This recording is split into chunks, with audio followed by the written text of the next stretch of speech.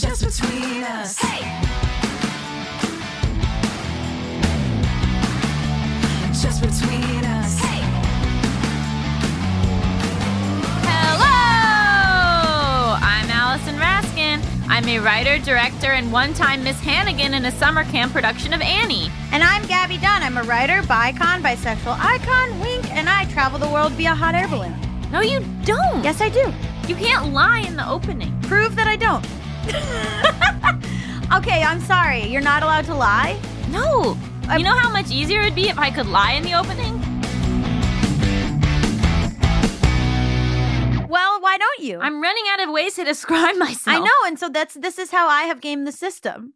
So we're just gonna lie from now on?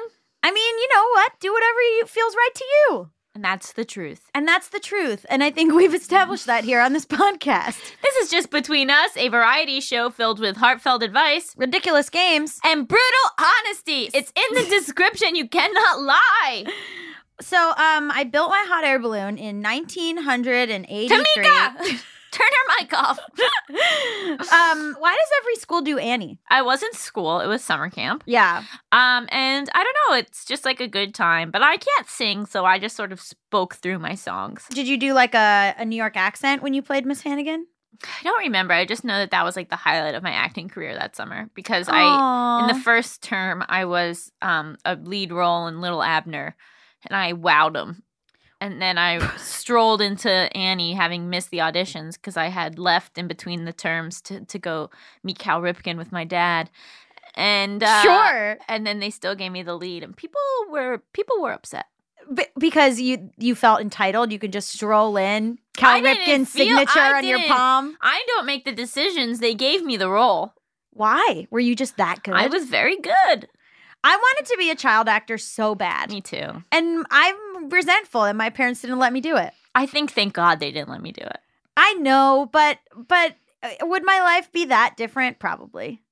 Yeah. Well, also, you're assuming that you would have been successful. That I would have been good at being a child actor? Like you would have booked stuff versus just like going out on audition after audition. I was so cute. No, I was really cute.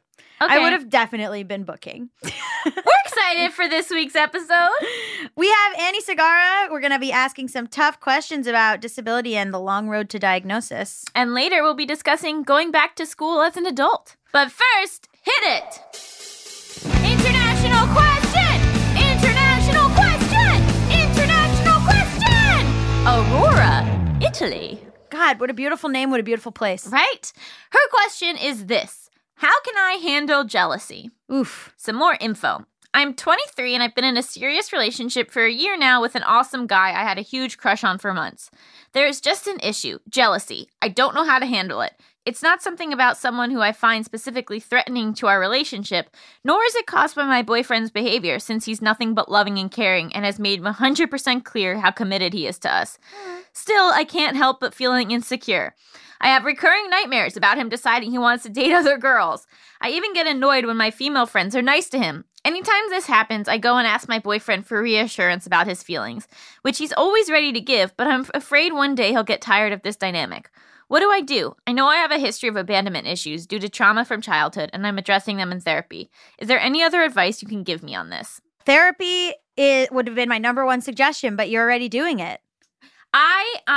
I feel like I am a recovered jealous maniac. Yeah, sure. Like I'm in recovery from jealousy. Yeah. Yeah. Where I used to be a super, super jealous girlfriend, and I was like convinced that they were going to meet somebody else or they would leave me for someone. And I had to really realize that it had nothing, well, sometimes it had something to do with the guy, but overall it was mostly my own issues. And it was about me not having confidence in myself and also not trusting the words that someone was saying to me.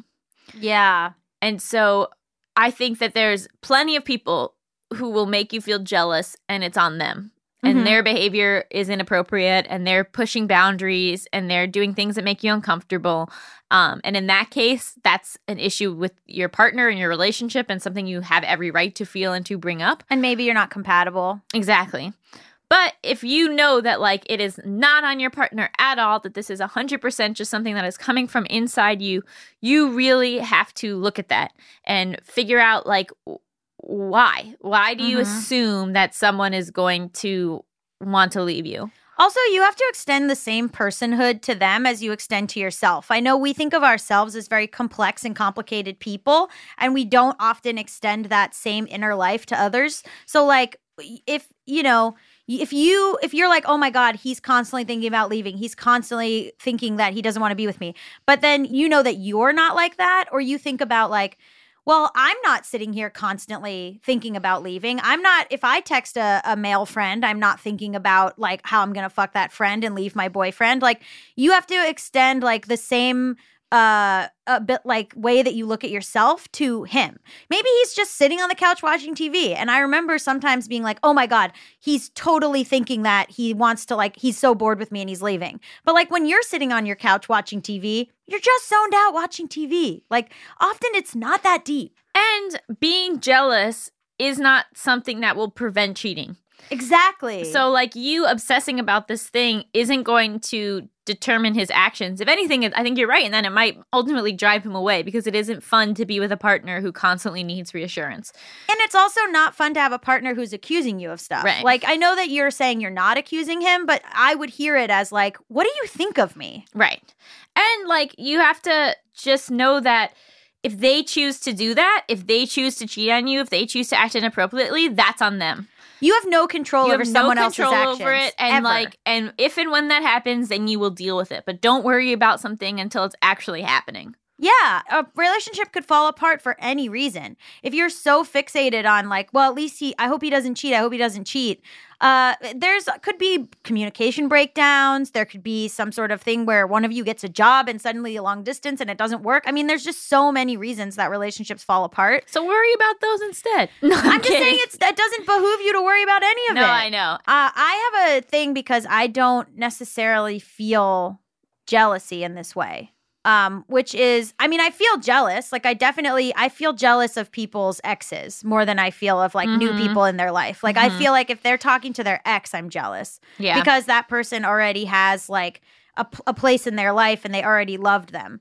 But if it's a new person, I'm like, well, if you're going to leave me for a new person, then you were going to leave me anyway.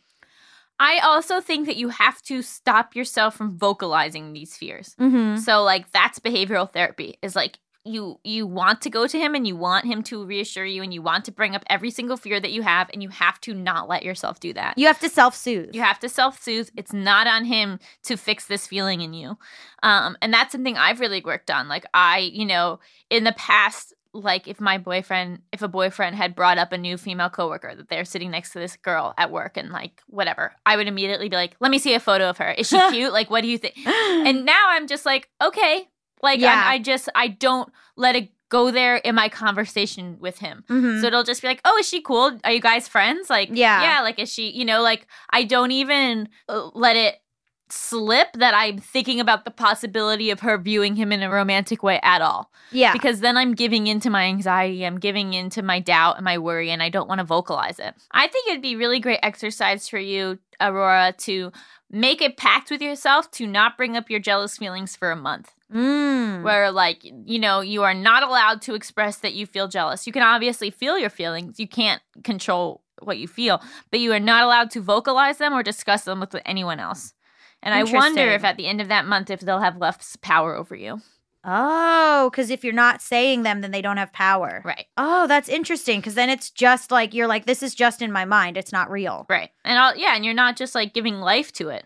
Yeah. Because the more you're saying it out loud, the more you're enforcing it in your head. That's true. And then it's also a thing that you guys are talking about. And it's an issue that's actually happening. Right. Because it's common. It's normal to feel jealous. It's normal to feel jealous. The real problem is needing it to be a thing every time. And let's say that this guy does cheat on you, then you don't want to be with him anyway. Right. So you have to assume that he is the guy that you like, he is the guy that you love, he is the person you think he is, and that person wouldn't cheat on you. Right. So what are you even worrying about? Like, if that happens, then like, the only thing to want is to want to know so that you can leave. This isn't, if he is this person that you think he is, then just like, stop talking about it.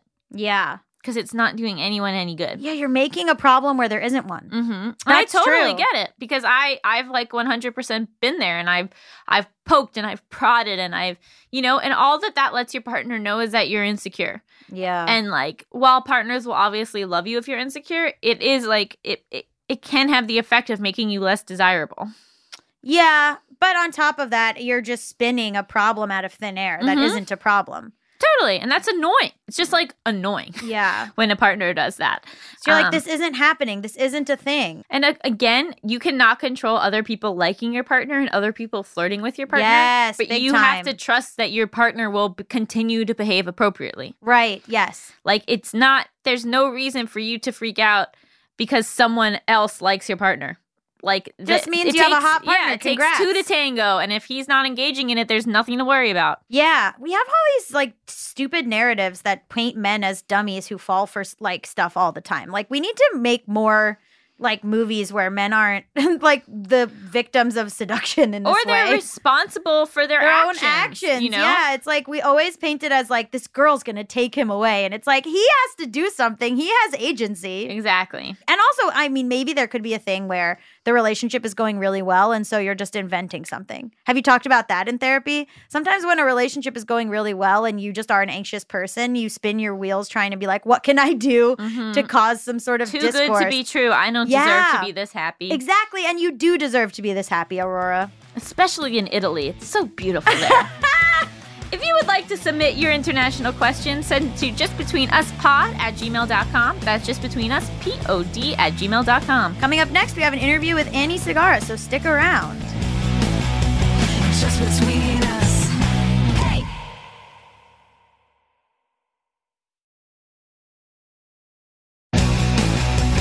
Just between us. Welcome back to Just Between Us. It's time for the juiciest, most scandalous, controversial segment known to all of podcasting. Tough questions. This week on the pod, we have Annie Segarra, who is a YouTube content creator, but also a person who talks a lot about disability and diagnosis, and that's what we wanted to talk to you about. So hello, Annie. Hi. So you're calling from Miami? Yep, I'm in Miami right now. So I think we really wanted to talk about like your long path to diagnosis, because it's tough to get diagnosed in general, and then it's really tough to get diagnosed when you're a woman. And you kind of speak to that a lot through your activism. So can you kind of just like take us through that journey for you? Good Lord. Yeah, so I have a genetic condition, meaning so I've had it pretty much my entire life, called Ehlers-Danlos syndrome. And there's a bunch of different types of Ehlers-Danlos syndrome, and we'll call it EDS for short. My type specifically is called classical type. How fancy. I know. That's what I thought. I was like, how cute, classical type. Like there's supposed to be violins playing as I'm being diagnosed. It was something that I experienced symptoms of very acutely when I was little, like things that basically to people who were not inside of my body, right? Everybody else in the world, they saw me and they thought that I was just kind of like a chubby, out of shape kid, like because my face would turn red really fast during physical activity, or because I couldn't hang on to the monkey bars for like more than a second or so. Like I just couldn't. I couldn't do a lot of physical things like that. Which it's everybody, including my PE coaches, were like, "Okay, so you're a pansy, right? Like you're weak or whatever." But never looked at any of those little small things as like a symptom of something else. Like I would have like asthma attacks, or asthma attacks. I would have like situations where I felt like my throat was closing, and this would always happen like right on the like end of a cold. Ultimately, right, when I started actually seeking a diagnosis, it didn't even happen until a year into this very disabling chronic pain. I used to work at a restaurant and I was like on my feet and wearing heels for like 6 to 8 hours a day. That's inhumane no matter who you are. Right? But I didn't know that. I was actually just talking about it in a recent video that I made with somebody else, with my friend Lolo. And I was under the impression that every single person on this planet also experiences chronic pain, and I was just the only person who couldn't handle it. Oh, that's so I bet that's so interesting. common. How old were you? Like when I thought that, I was at least 13, and when I was working like this like, you know, turning point of like I should see a doctor was when I was like 23. Okay, so 10 years you were like, I guess so- everyone's hurting. Yeah, because pain is so normalized, you know, especially for women and anybody that's like not a man. We're conditioned to believe that what's the phrase? Beauty is pain, right? I hate that phrase. So like all these things, I'm like, oh, so we're supposed to be in pain. Everything is supposed to hurt, and I'm just everybody else is right. I am a pussy. I can't handle anything or whatever. Eventually, what was happening was my standing limits. What the pain felt like is I thought there was like a cracked bone at the bottom of my foot, so I just, again, under that normalization of pain, I kept doing things like, oh, I must be too weak to wear heels, so let me beg my boss not to wear heels anymore. I'll wear pretty boots to work. Like, please don't make me wear heels anymore. And I did as much adapting as I could beyond the exchange of heels to boots. I asked my boss, can I use a stool at the hostess stand? And even then, what was happening was, wow, I can't, like, it's hurting me even to just like walk somebody to their table to give them their menus. So that's when I started investigating. And then that was a big process of like, I had to go to at least 3 doctors because the first one was like, I don't see anything wrong. Just go home, put your feet up. Followed by a couple other doctors who like misdiagnosed me and signed me up for an operation on my leg to like fix this misdiagnosis. What was the misdiagnosis? They misdiagnosed me with flat feet. And the reason why they thought I had flat feet is because EDS is a connective tissue disorder where it affects pretty much every part of your body, but most people notice it first in their joints because their joints are too lax. So the glue that's supposed to be holding your body together, it's not holding your joints together properly.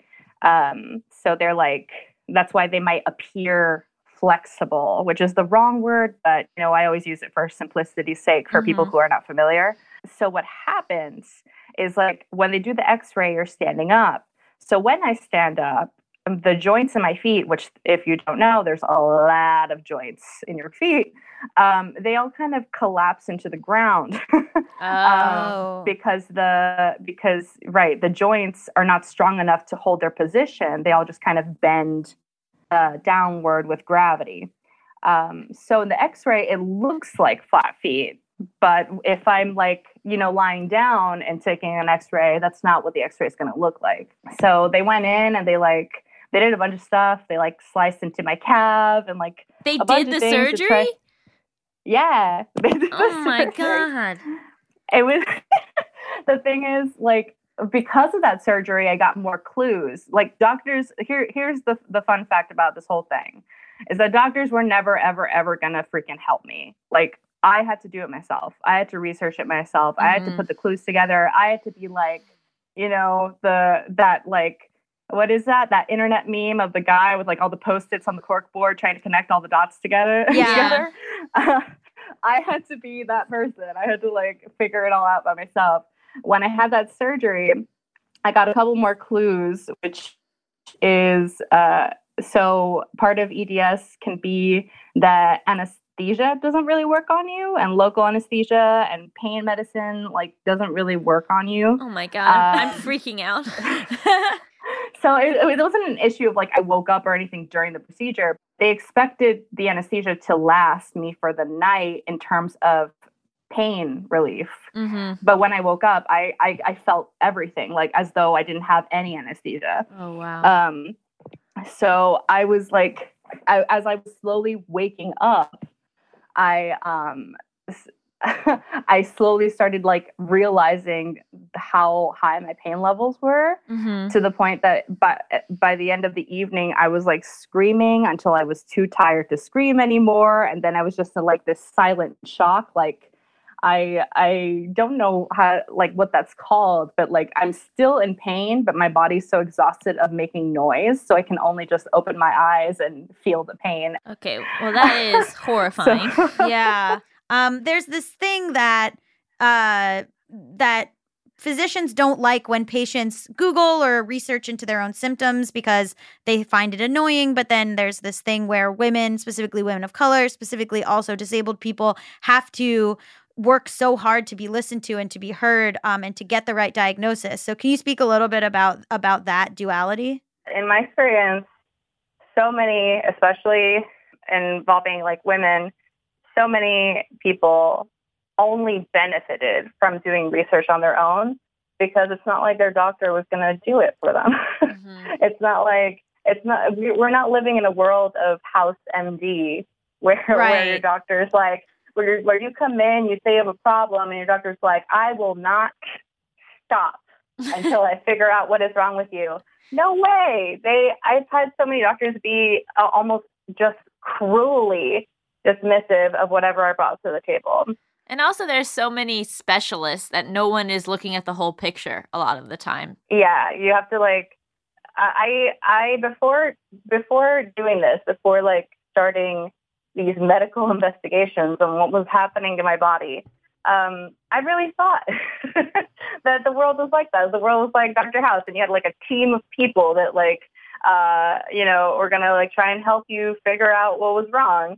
But I was like astonished at the fact that I would have a specialist and they were all separated and they don't communicate to each other. That for me, I was like, really? My doctors are not going to communicate to each other? It's my job. It's me, the sick person's job, to like continue to like play messenger through all these doctors, and try to piece the puzzle together myself. I found EDS on my own. And then I started to bring that diagnosis to doctors saying, hey, I want to be tested for it. And again, I was met with like cruel dismission, with doctors saying things like, the symptoms that you're describing are not possible. I've had doctors just laugh at me and say, no, you don't have that. And all they would need to do is just do a blood work to figure it out? In my case, yes, because there's so many different types, and unfortunately, the most common type, it doesn't have a blood test for it yet. The most common type, the only way to get that one diagnosed, that's hypermobile EDS, so HEDS. You have to find a doctor that knows about it enough to clinically diagnose you right there in the office. Like, just be like, do you have this symptom, and like count a list of like, I think it was 12, I don't remember. And then at the end of the questionnaire go, well, that's what you have. Right. Yeah. So this is a thing that you talk about a lot, is that there's this idea that doctors are all-knowing gods and that civilians are little dumb peons. And that oftentimes a doctor will not have even heard of EDS, or there are a lot of disabilities, or there are a lot of diagnoses where the doctor hasn't even heard of this. And I think like the thing that people are nervous to do is to advocate for themselves. I think people say, well, if the doctor says that that's not it, then that's not it. And it's like, how do you speak up for yourself? How do you tell people that are going through this, like, how do you know to speak up for yourself? In my case, it was the fact that I was so well researched, that I did have the confidence to kind of be like, my doctor is wrong, period. Such a big journey just to get this big umbrella diagnosis, but there's still so many comorbid conditions, meaning stuff that's related to it, that are undiagnosed, but that I experience on a daily basis. Like what? And stuff like I'm not officially diagnosed with POTS, which is very annoying because that's one of like my more disabling conditions. POTS is a postural orthostatic tachycardia syndrome. And what it means is that my blood vessels, they they don't work too great, and it's part of what limits my ability to stand up or to even raise my arms up high or be in hot temperatures, because it'll trigger migraines and nausea and sometimes fainting spells. And so I deal with this on a daily basis, but every time I try to get tested for it, I get rejected. Why? So different things. Again, it's the issue of like not finding doctors that like know enough about it to test me for it. Right. And then one of the things that actually scares me is that the test itself could make me sicker.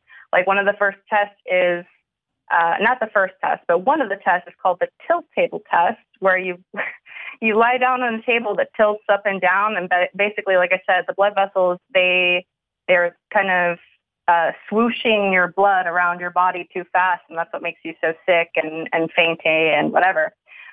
So they'll flip you like upside down, then right side up, then upside down, and right side up, and basically make you sick in order to prove that you're sick. Oh my God. So I feel like if I do a test like that, I'm like, you're going to knock me out for a while, and I don't have time for that. I don't have time to make myself sick. To prove to you that that's what I have. I can tell you that's what I have. Yeah. So I'm in a position like that that's one of the bigger ones. There's also like cognitive and mental health stuff that I don't have diagnosis for. And like, so I can still relate to that undiagnosed feeling. How do we fix the relationship between disabled people and doctors? Like, what's missing? I just like rolled my eyes because I'm like, well, I think the first thing would be for doctors to be humble enough to take the critique. There's been so many, there's been a few different, social media campaigns trying to get doctors' attention. It was hashtag doctors are dickheads. I heard, yes. And I saw that, and I saw that there was like equal pushback. Because this is not nearly close to what I see you and other disabled people go through, but I talked about on a different podcast an experience I had in the emergency room where I was basically laughed at and ignored for hours while I had like a terrible migraine. And the response that I had someone respond being like, you're a fucking piece of shit who doesn't respect doctors, and you don't know what doctors go through, and you don't know what emergency room people go through. And I was like, no, I don't. But I also know that like I'm in pain on a mattress while a bunch of people stand over me and laugh. Like, yeah. So how do you fix that? Everyone needs to understand that the big problem there is the power dynamic, is how much power doctors have in the lives of a sick person, and how their neglect is, I don't know, we're in a time where the internet is so new, and the internet has taught us so much, especially because of how we communicate with each other through social media and through like hashtags like that. But what we're seeing through that information right now is that medical neglect is more common than people who feel safe going to the doctor. Right. And it's a huge problem. It's a power dynamic. And it's a conversation that happens so much. That's why I feel assured enough to say that it's more common than not, because when these kind of hashtag campaigns come around, you struggle to find one person who does not have a story of some kind of medical trauma that involves a doctor being neglectful, being dismissive, being gaslighty. Yeah. And the one, doctors are dickheads, right? So that was, I agree. So we're using some vulgarity there. But what I thought was really funny was that these conversations have been happening for years on the internet, and it was only with the vulgarity that I guess some egos were, smacked around a little, and doctors did get into the conversation, but only to prove the point. Right. Only to prove the point, because they then created a hashtag to humiliate patients called "Patients Are Dickheads." Oh my God. Where they wrote stories about how patients annoy them. It's such So- a vulnerable position to be going to the doctor, and I don't think that's appreciated. Like, even speaking of like not being believed and stuff, I mean, I think it would serve people to examine their sexism and racism. Even like I've seen a lot of stuff recently about like fat phobia in terms of people Right. being told to lose weight and exercise, and then it turns out they have cancer. Yeah, I was just about to say that because that is one of the bigger ones. Like, if anything else, fat phobia is so like prevalent in the medical field, and so many times, and I see it, and I see how like harmful it is to so many people. I see it in the lives of people that I care about that are very close to me. I've seen it in my own life, how they put you on a scale, see a number, and then they tell you that in order to be healthy, you need to get it down to a different number. But nothing else. Whenever it happens to like relatives of mine, they come to me with stories like that. I'm like, okay, but did they say anything else about your actual health? Did they like talk about like your cholesterol health or anything else?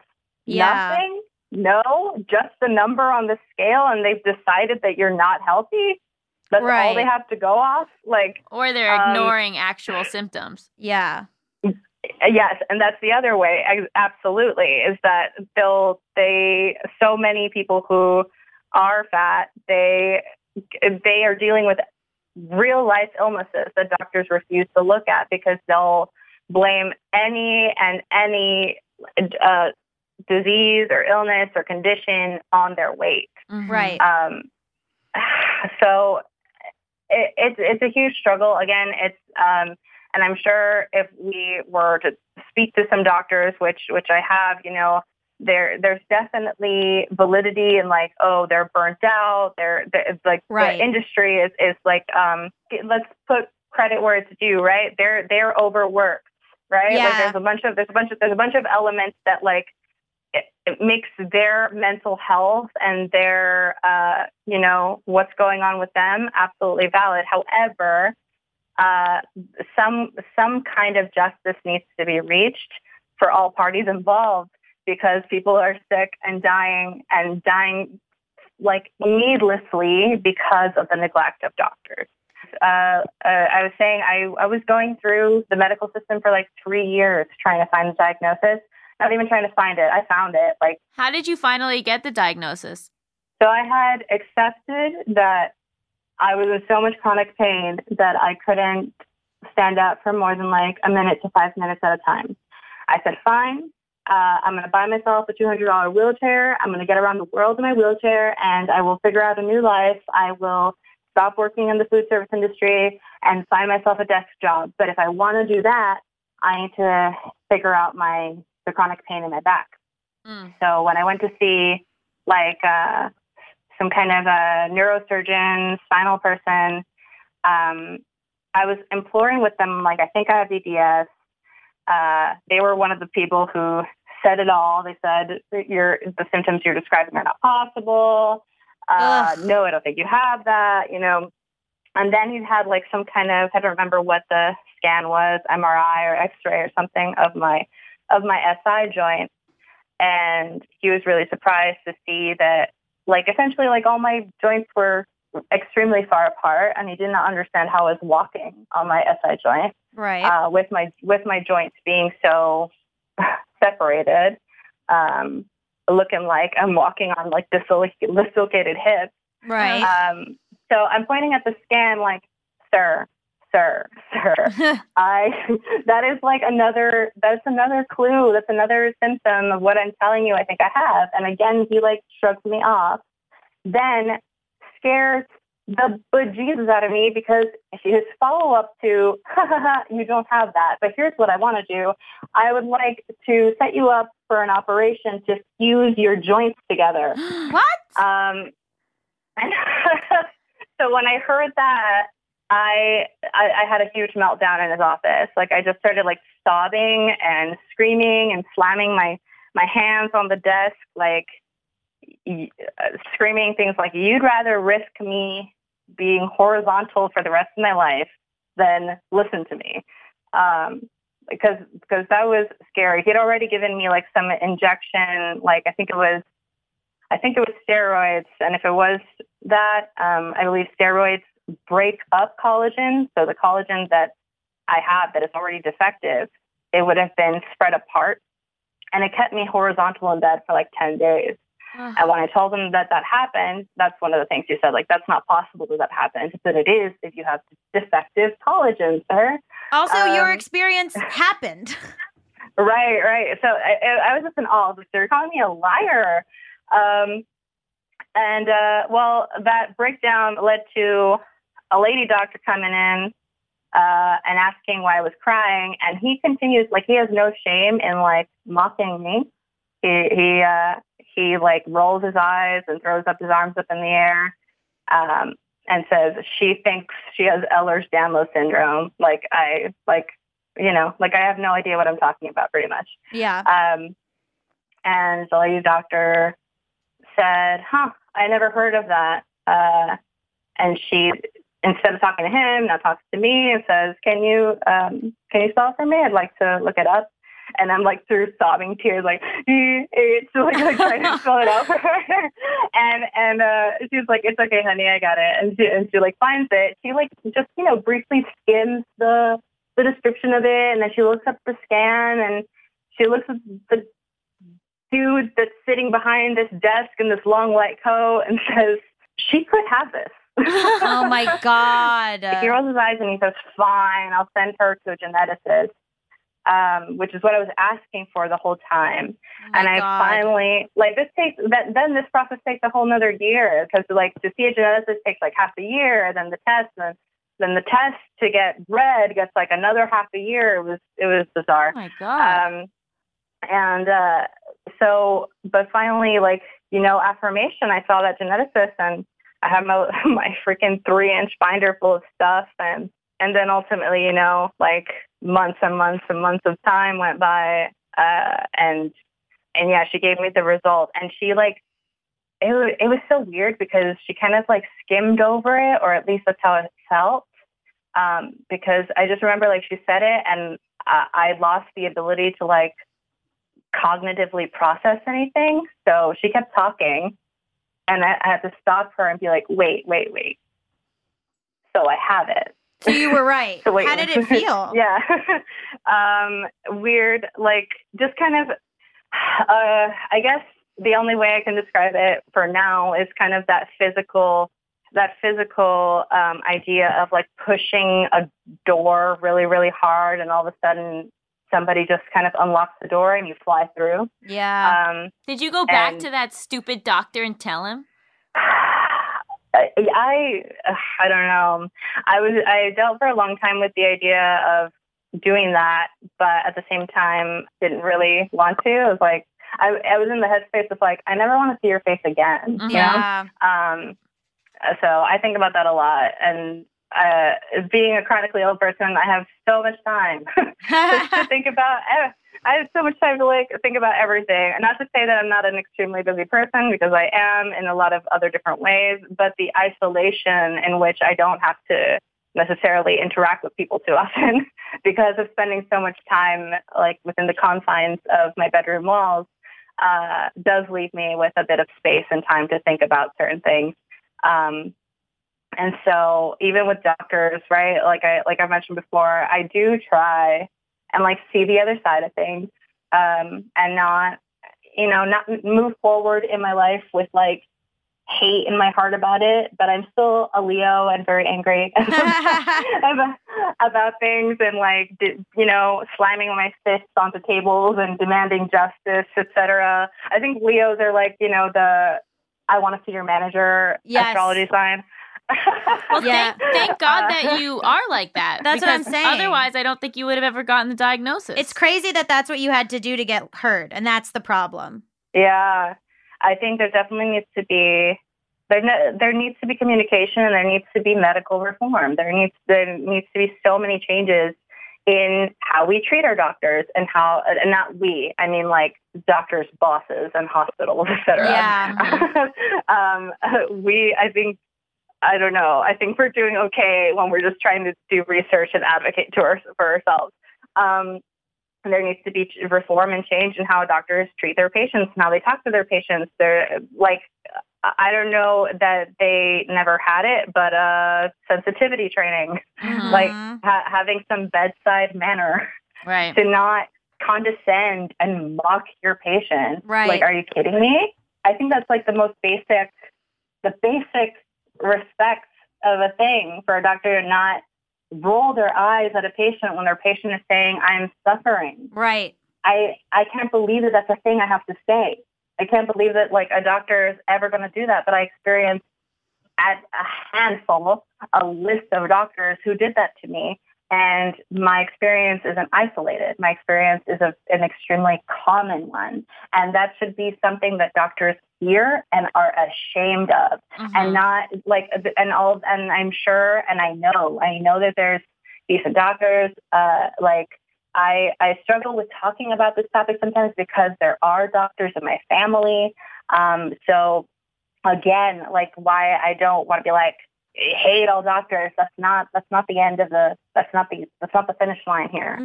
Where we want to get to is that if you are one of the quote unquote good doctors, that you hold your peers accountable, that you're part of the advocacy, that you're part of the reform, and you're part of making sure that patients are no longer harmed by medical neglect. Yes. That is 100% true. So true that I have to ask if you want to play a game show. Okay. Thank you so much for sharing all that. I mean, it was amazing, but we just have a strict order of things, and now we have to play a stupid game show. Sweet. This game show is called Hypotheticals. You and Gabby will be the contestants. I'm going to give you a series of hypothetical situations. You can ask as many questions as you want, and then I decide how it all ends. Our first game is Would You Stay with This Cheater? There is no waiting, Annie. There is no waiting. Okay. Would you stay with this cheater? Your significant other of 13 years admits while sleep talking that they mixed up the address of Craigslist ads and meant to go buy a couch and instead had a casual encounter with a Russian model. When you Listen, when you confront them about it the next morning, they admit to everything and are so relieved you now know the truth. Would you stay with this cheater? They have mixed up addresses before. Okay, Annie? Probably not. You wouldn't stay with them? I don't know. Probably not. Just that is like the lack of trust thing. That is also, wow. So they got there, they saw the couch wasn't for sale, but they thought, let me have sex with this person. Well, the person was expecting them to have sex with them, and they felt like it would be rude to not go through with it. Okay, I'm sorry. So you think someone who has the fortitude to yell in a doctor's office to get what she wants and needs would be with someone who can't even be like, this is the wrong address? Well, I have to ask the questions. It's the game.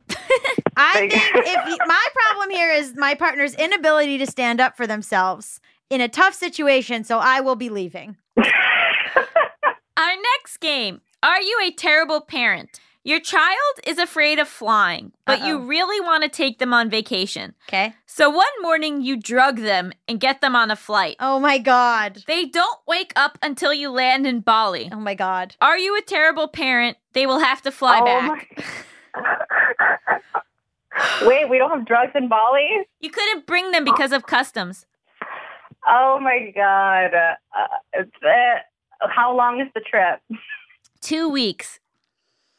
No, how long is the plane ride? Oh, I have no idea. I don't know, 10 hours. How old are they? They are 13. Oh, okay. Yeah, I can give them a sleeping pill on the way back.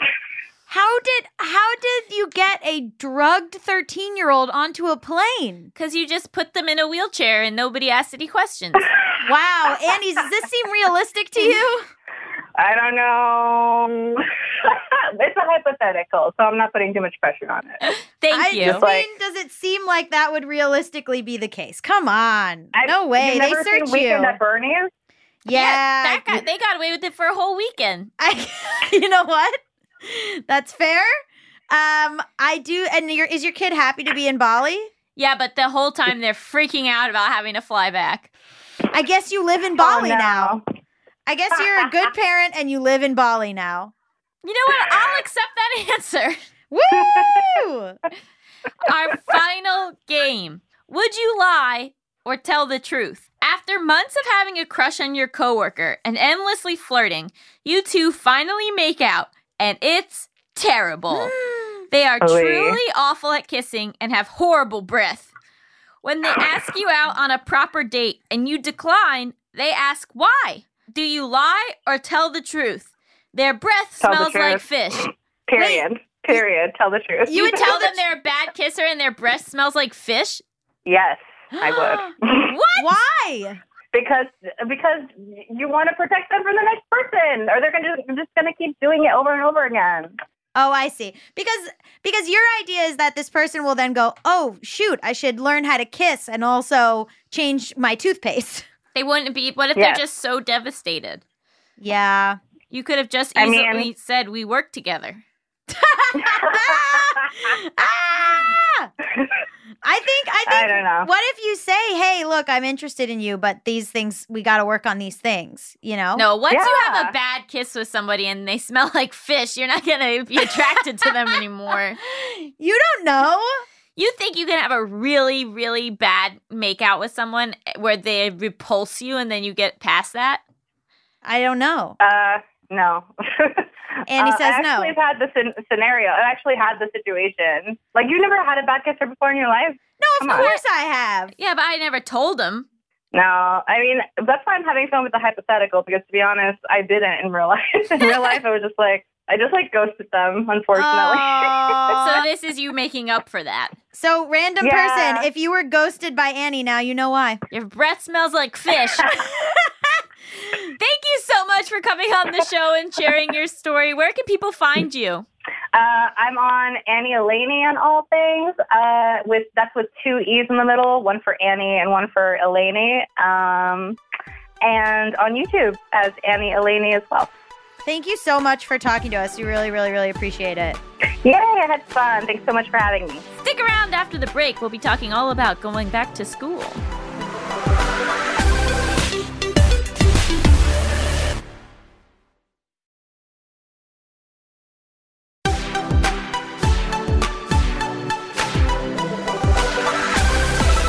Welcome back to Just Between Us. It's time for Topics! X. Oh man, you really left me hanging there for a second. I wanted to create suspense. So this topic is actually huge for you. It is. You want to discuss? So we're recording this on December 11th. So I made a decision only a few weeks ago that I was actually going to go back to school and get a master's in clinical psychology with a focus on marriage and family therapy. So, tell us the lead up, or tell us the, start at the beginning. So when I was born, So this last year, in terms of my career, has not been what I would want it to be. Most days I had nothing to do. I was pulling my hair out. I was making a lot less money than I'd made in previous years. I went out with a book proposal I really, really loved, and as of right now, nobody has wanted it. Mm-hmm. I tried to pitch things. I pitched a movie a bunch. I picked, I was trying, but it was not working out for me. And I was getting more and more depressed, and I was getting more and more stir crazy. And I really felt like I was just sort of sitting in my apartment, wasting my life and my brain. Mm-hmm. And so I really kind of tackled with this idea of kind of like entitlement that I was going to get a show, because I'm good at writing and I've had success in the past, that of course this was going to work out for me. Of course I deserve a show. I deserve to be successful. I deserve all this stuff. And then I had to be like, Allison, actually you don't deserve anything. That's just not how life works. There's plenty of super talented creatives out there who just will never even have as much success as I've already had. So much of this is luck, so much is timing. And I can no longer just sort of sit around waiting to get that call that will change my life. Mm-hmm. So I kind of was like, all right, what the fuck do I do? And I thought about other jobs that I could get without having to go back to school. And that was pretty much advertising. Sure. Oh, okay. I And, see. You know, because I'm not like, I just have a degree in screenwriting. Like, what am I going to do? Right. And I kind of tested the waters with that. And the more and more I thought about what that day-to-day work would be like, it just like wasn't exciting to me. Wasn't a passion. Yeah, like to me that felt like, oh, me giving up. Yeah. And instead I really needed to think about like what is a different path that I also want to go down. Mm-hmm. And obviously mental health has been a part of my life since I was 4 years old. Mm-hmm. I have dealt with many mental health professionals along the way. So many of them have helped me so much. It's something I talk about all the time. It's something I've been writing about more. You love therapists. I love therapists. And part of this journey was that with this book proposal was about dating with mental illness. And a big issue with it was like me writing it not being a therapist, right? So like, how do you write about mental illness without being an expert on the topic? And like, Okay. I have other therapists on board for the project, but it was like always this issue of like, but I'm not the expert. Mm-hmm. And so I kind of got to the place where I was like, you know what? I think I actually do want to be the expert. Oh. And part of it was my therapist just like being really supportive of this plan. And like, we had talked about it a while ago, like months ago, and she'd recommended a program at Antioch, which is not the one I ended up doing, but was basically like, look into it, you know? Mm-hmm. And then like months later, I was like sitting there and I was literally thinking about going back to school to become a therapist. And then she said, you know, you should really look into that school again. And it was like at the same time that I had been thinking that. And I was like, oh, okay. And so I feel like I talk a lot about on this podcast, like waiting until the thing feels right to you. Yeah. Like, you know, like don't force something. And a few months ago, it felt like forcing it. I felt like I don't want to go to school. Yeah. I don't want to study. I don't want to have homework. It's weird to go back to school. But sitting in her office on that day when she said that, in my body, I felt yes. Really? Yeah, I felt you like suddenly didn't care about classes or homework or any of that? it just, I mean, believe me, I don't want to do it, but it suddenly felt right to me. It didn't feel like a thing I was forcing. And I think that there's a lot going on here in terms of going back to school. Like, one, it's not full time. It's not like I'm moving on to college campus and like goodbye my career, goodbye writing. It's like an evening program, which is really important to me. And it's only 2 days a week for most of the year. So it's like I can still very much continue to pursue what I want to pursue while also kind of getting this backup plan. And also, I think, figure out a way to combine my two loves and interests. Like now, in theory, I'll be able to write, but also write as a mental health expert. Yeah. I'll be able to create, but also create with this background and this knowledge. I'll be able to speak about this stuff, not just from my own experience, but as a professional. Yeah. So it felt like something that would really add to what I'm already doing instead of like thinking of it like, oh my God, I'm giving up. Right. And it's something that you really care about. Like, do you think you would ever be people's therapist? Yeah. So in theory right now, it's like a mix of things, but I am very interested in opening like a private practice for teenagers. Oh. Yeah. So, but that's like years away. Like this thing is going to take me forever. So Yeah. a big part of it is like also learning patience. You know, that like for years, it's just been like, oh, I just got to get like that one call from this network executive and then I get paid and then I get the money and then I get whatever. And now it's like, oh, I know that nothing will come of this for years.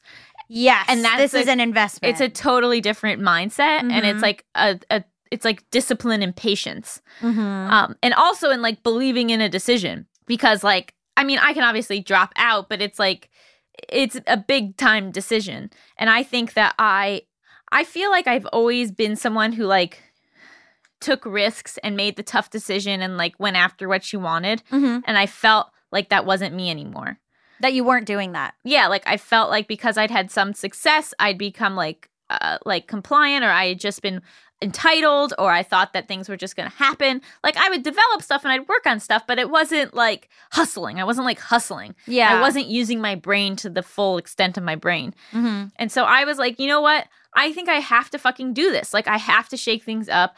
I have to take this leap of faith. I have to like force myself to get into a place that's uncomfortable, Mm-hmm. because like every time in the past that I've made that decision, it's like improved my life.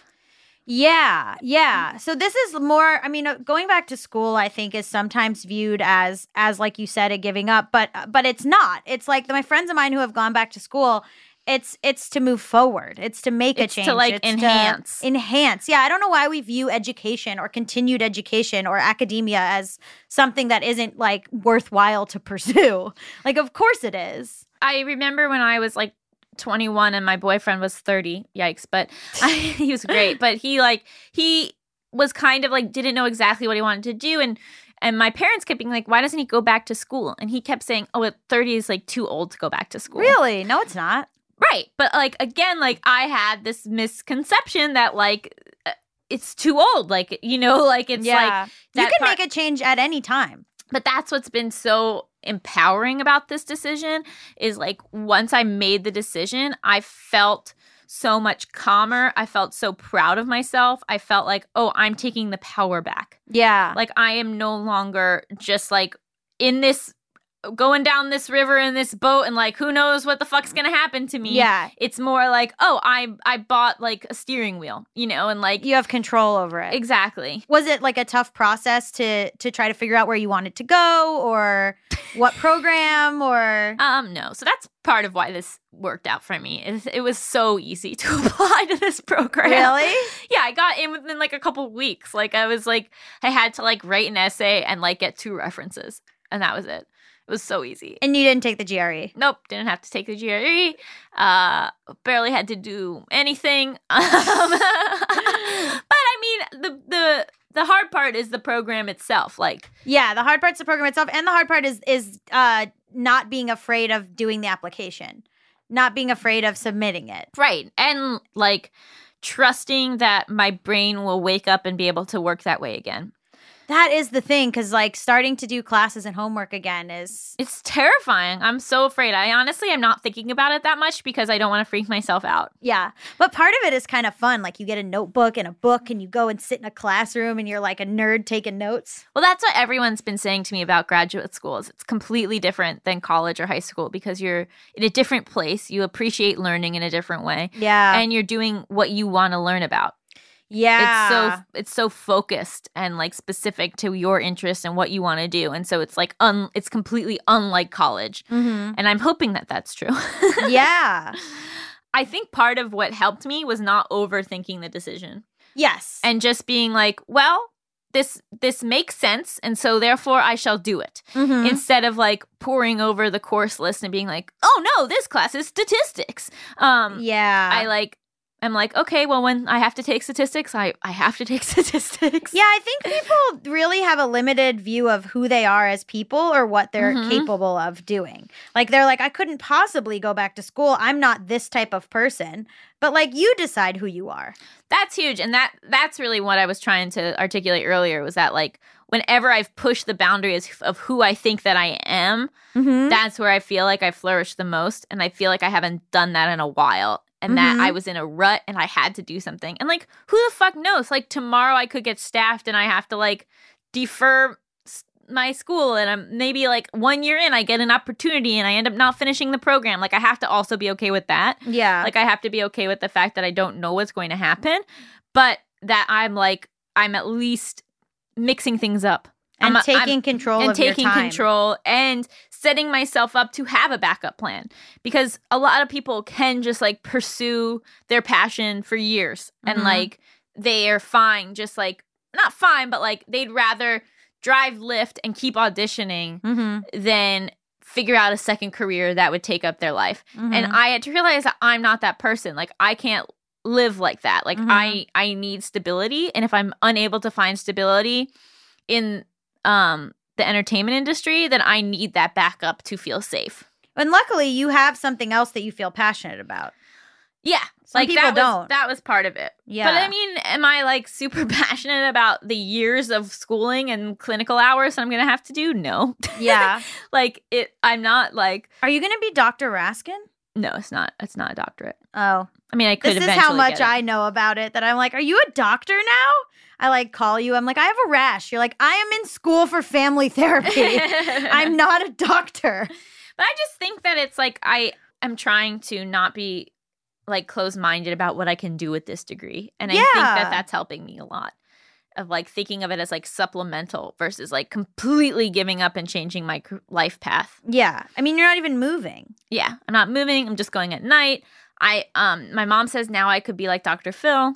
Oh. You know, like now I could have a show where I'm an actual person, like an expert or professional, you know, like I can speak to these things that I care about and know about personally on like a more like global level. I guess you're learning. I guess you've experienced the mental health side of it, but now you have to learn like the hows and whys and all that of it. Totally.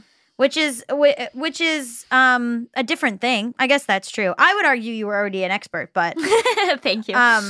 But yeah, I mean, I think a lot of people are just scared to make any sort of change, because also I think they're worried about like the judgment of going back to school and like the judgment of any change, right? If someone's like, I want to switch careers, not even going back to school, but if they're like, I want to do a different job, I think people get stuck in a like, well, but I'm not the type of person who could, or I'm not the type of person who does this, or I'm not the type of, you know, like. Or it's like, with this going back to school, it's like, oh, well, I'm not an adult anymore. Yeah. Like I'm taking steps backwards. I'm now a kid again. I'm now, you know, like I'm not just like making money. I'm now like losing money. You know, like it's just it feels weird, and I have to just not let myself go there.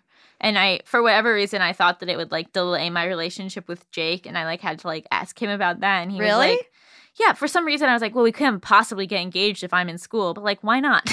Yeah, like you totally People can do that all the time. But I was like, well, I'm not a real adult if I'm in school, so we can't get engaged. But like, that's bullshit and just like a weird rule I'm putting on myself for no reason. And anybody can go to school, by the way. Like older Absolutely. people go back to school all the time. I don't know why we judge that. Like, oh, you want to accumulate more learning? Ew. Like, well, this program specifically is meant for people who are working full time. oh, which that's is really amazing. cool. Yeah, Yeah, why would we disparage that? That's admirable. exactly. Like it was something that like made sense for me. Mm-hmm. And I think that at first it was sort of like, oh, really? And now it's like, oh, cool.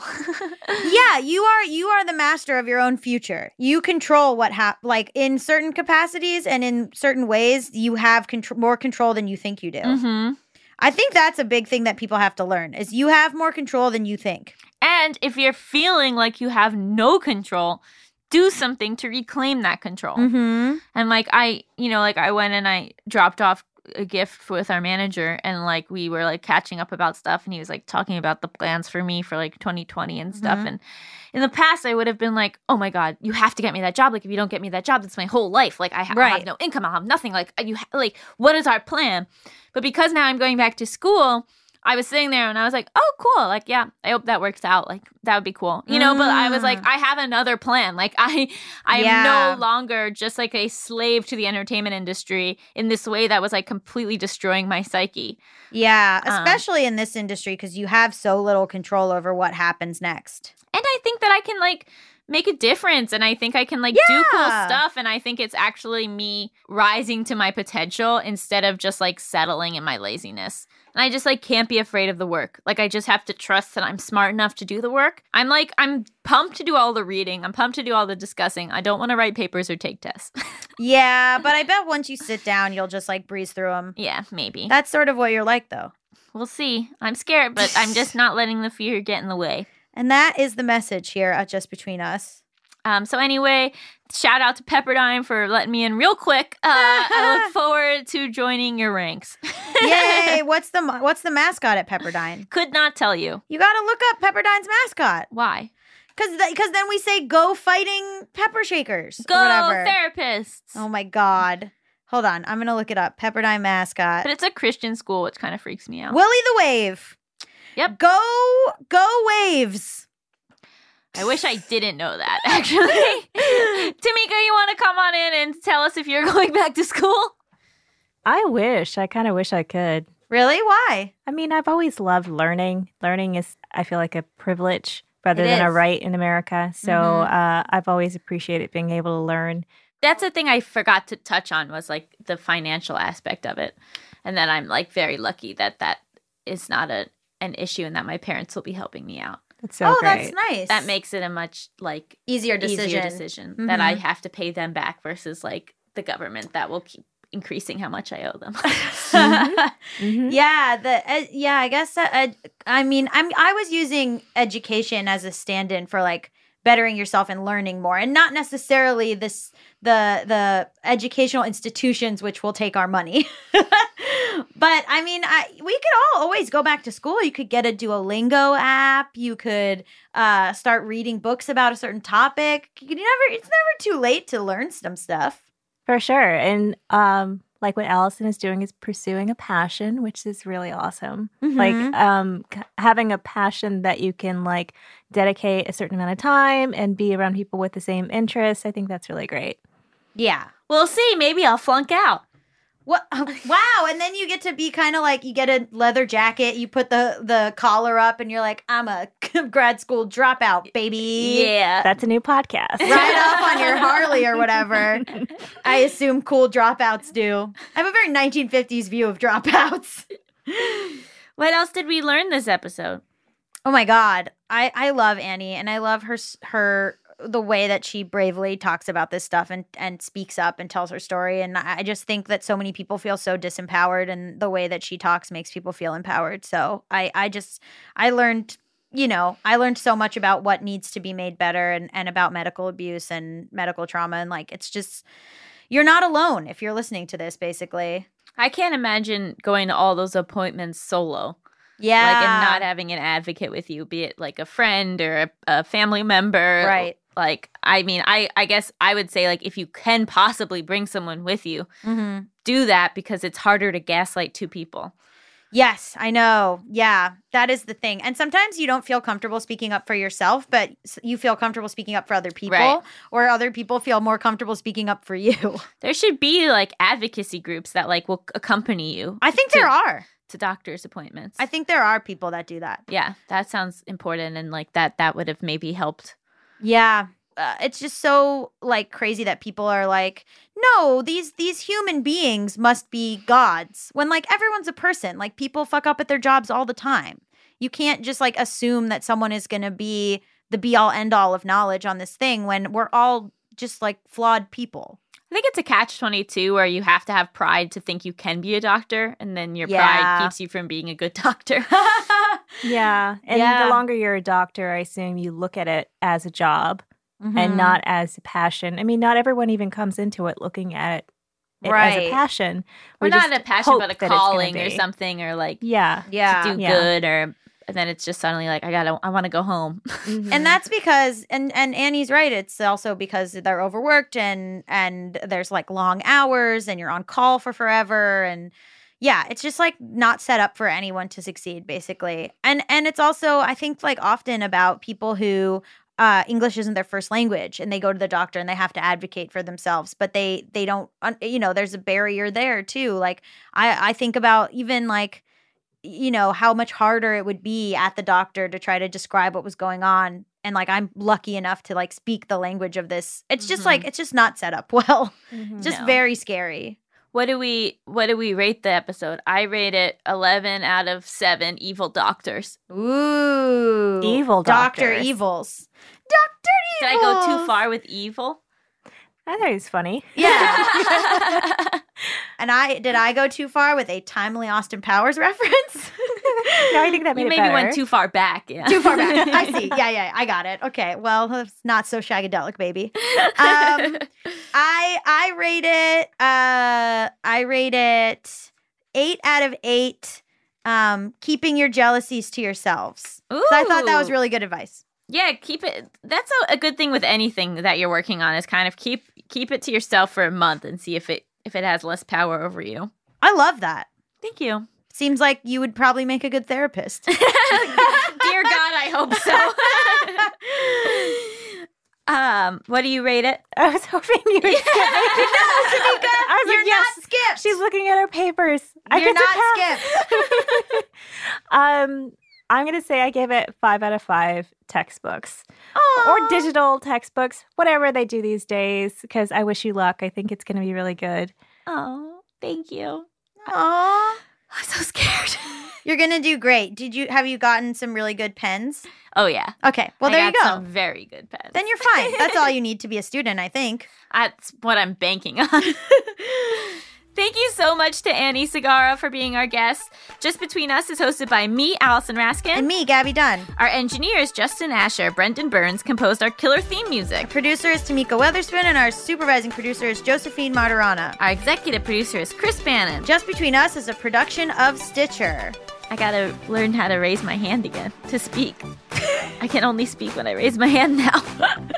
I guess that is the rule.